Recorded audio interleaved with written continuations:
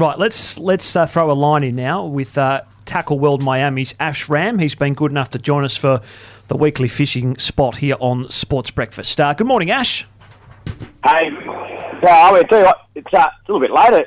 Segment today, I reckon most punters, if they got out there early, they would nearly be back with a bucket of whiting or herring or something off the beach this morning. It wouldn't have been too bad to throw a line in down there at your favourite little watering hole, I wouldn't have thought. So is that the go, is it? Herring and whiting? There's plenty of those on the coast? Mate, what we find this time of year, especially down here in the Peel, where there's magnificent whiting fishery in the Peel, mate, but water gets a little bit warm sometimes in February, so they tend to head out on the beaches, find some magnificent size, 30-plus centimetre yellowfin whiting haunting our beaches. The one trick, Clarkie, they cast too far, mate. A lot of people get down there and, especially the young fellas, they all want to outcast each other and launch as far as they can. When you go for a swim, mate, and you're running in the water and you trip over that gutter and you fall flat in your face, basically. Right there, that gutter, 3 steps from the edge, is where the whiting will be running up and down the edge. They're waiting for waves to uncover sand, move sand, uncover food. So they sit right on that edge, mate. That's where you need to just lob, literally a lob, like a little underarm throw. Literally lob it straight in that gutter, mate, and that's where you'll find your whiting early in the morning. All right. What about we're talking about Spanish mackerel may have come down the coast and that. Are we still catching some of those? Mate, absolutely. Pelagic season, 100% is here in Metro. Last weekend myself, right down here in the Mandurah waters, bluefin tuna were absolutely sensational. We have 2 or 3 great different current lines happening at the moment off our coast. Temperature changes. We noticed temperature getting up to well over 23 degrees down here last week. Now, they talk about 24 degrees being the ideal Spanish mackerel temperature, but seeing some great yellowfin tuna as well, mate. So, pelagic time. What do we do? How do we set up? 2 different ways to target Spaniards. You can troll lures, deep diving lures, a mix of deep and shallow divers. Always mix up the depths and colours of your lures. Doesn't matter what we're trolling for, bluefin, Spanish mackerel, yellowfin. We want to change it in depths, and we want to keep our colours mixed up as well. Water clarity, sunshine, cloud cover, all those things make a difference to how lures reflect or work or become silhouettes in the water. They're the types of things to keep in mind, keep some success.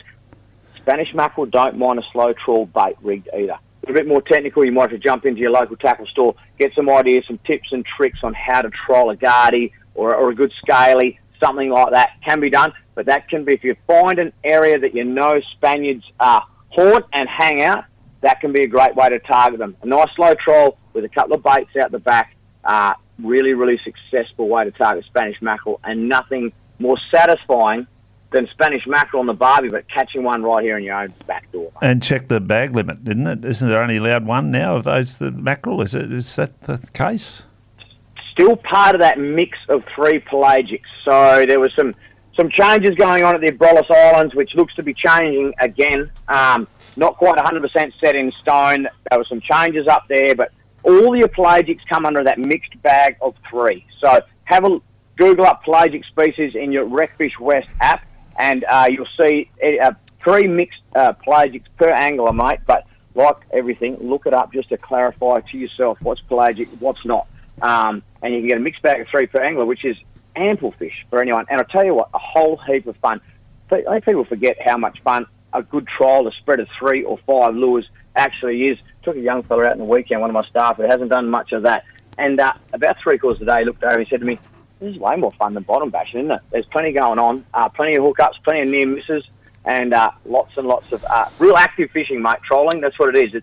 It's not just sitting there and waiting for the time to go by. You're up and you're about, you're adjusting lures, you're swapping lures, you're changing things with different following sea or leading sea, changing colours, and when the hookups come without notice, it's super exciting, mate." Tragic thing that we're talking about with during the week in the river with the shark attack and the bull sharks. I mean, they've been around for years and years. Is there more now? I noticed up in Bassendean and that there's action of taking bait of fishes off the line, and there was a stingray that's got all these bites. Is there more action? Have we stopped catching them again, or what's the story there, mate? Real hard one, Clarkie, isn't it? Can we get a physical count on them? No, because we can't drain the ocean and do a head count and put the water back in. So, how hard is it to really get a judge? Is there more? Are they getting cheekier, being more proactive with humans? Is it because there's more of us around doing things in different places, so we interact more often?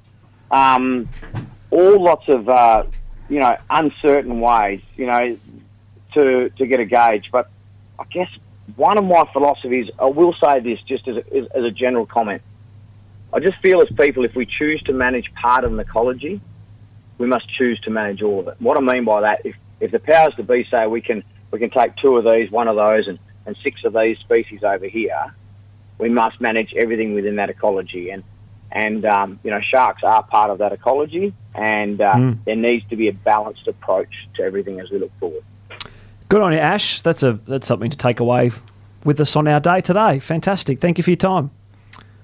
Thank you, guys. We'll talk next week. Good luck to the punters out there. There he goes. Ash Ramm from Tackle World Miami.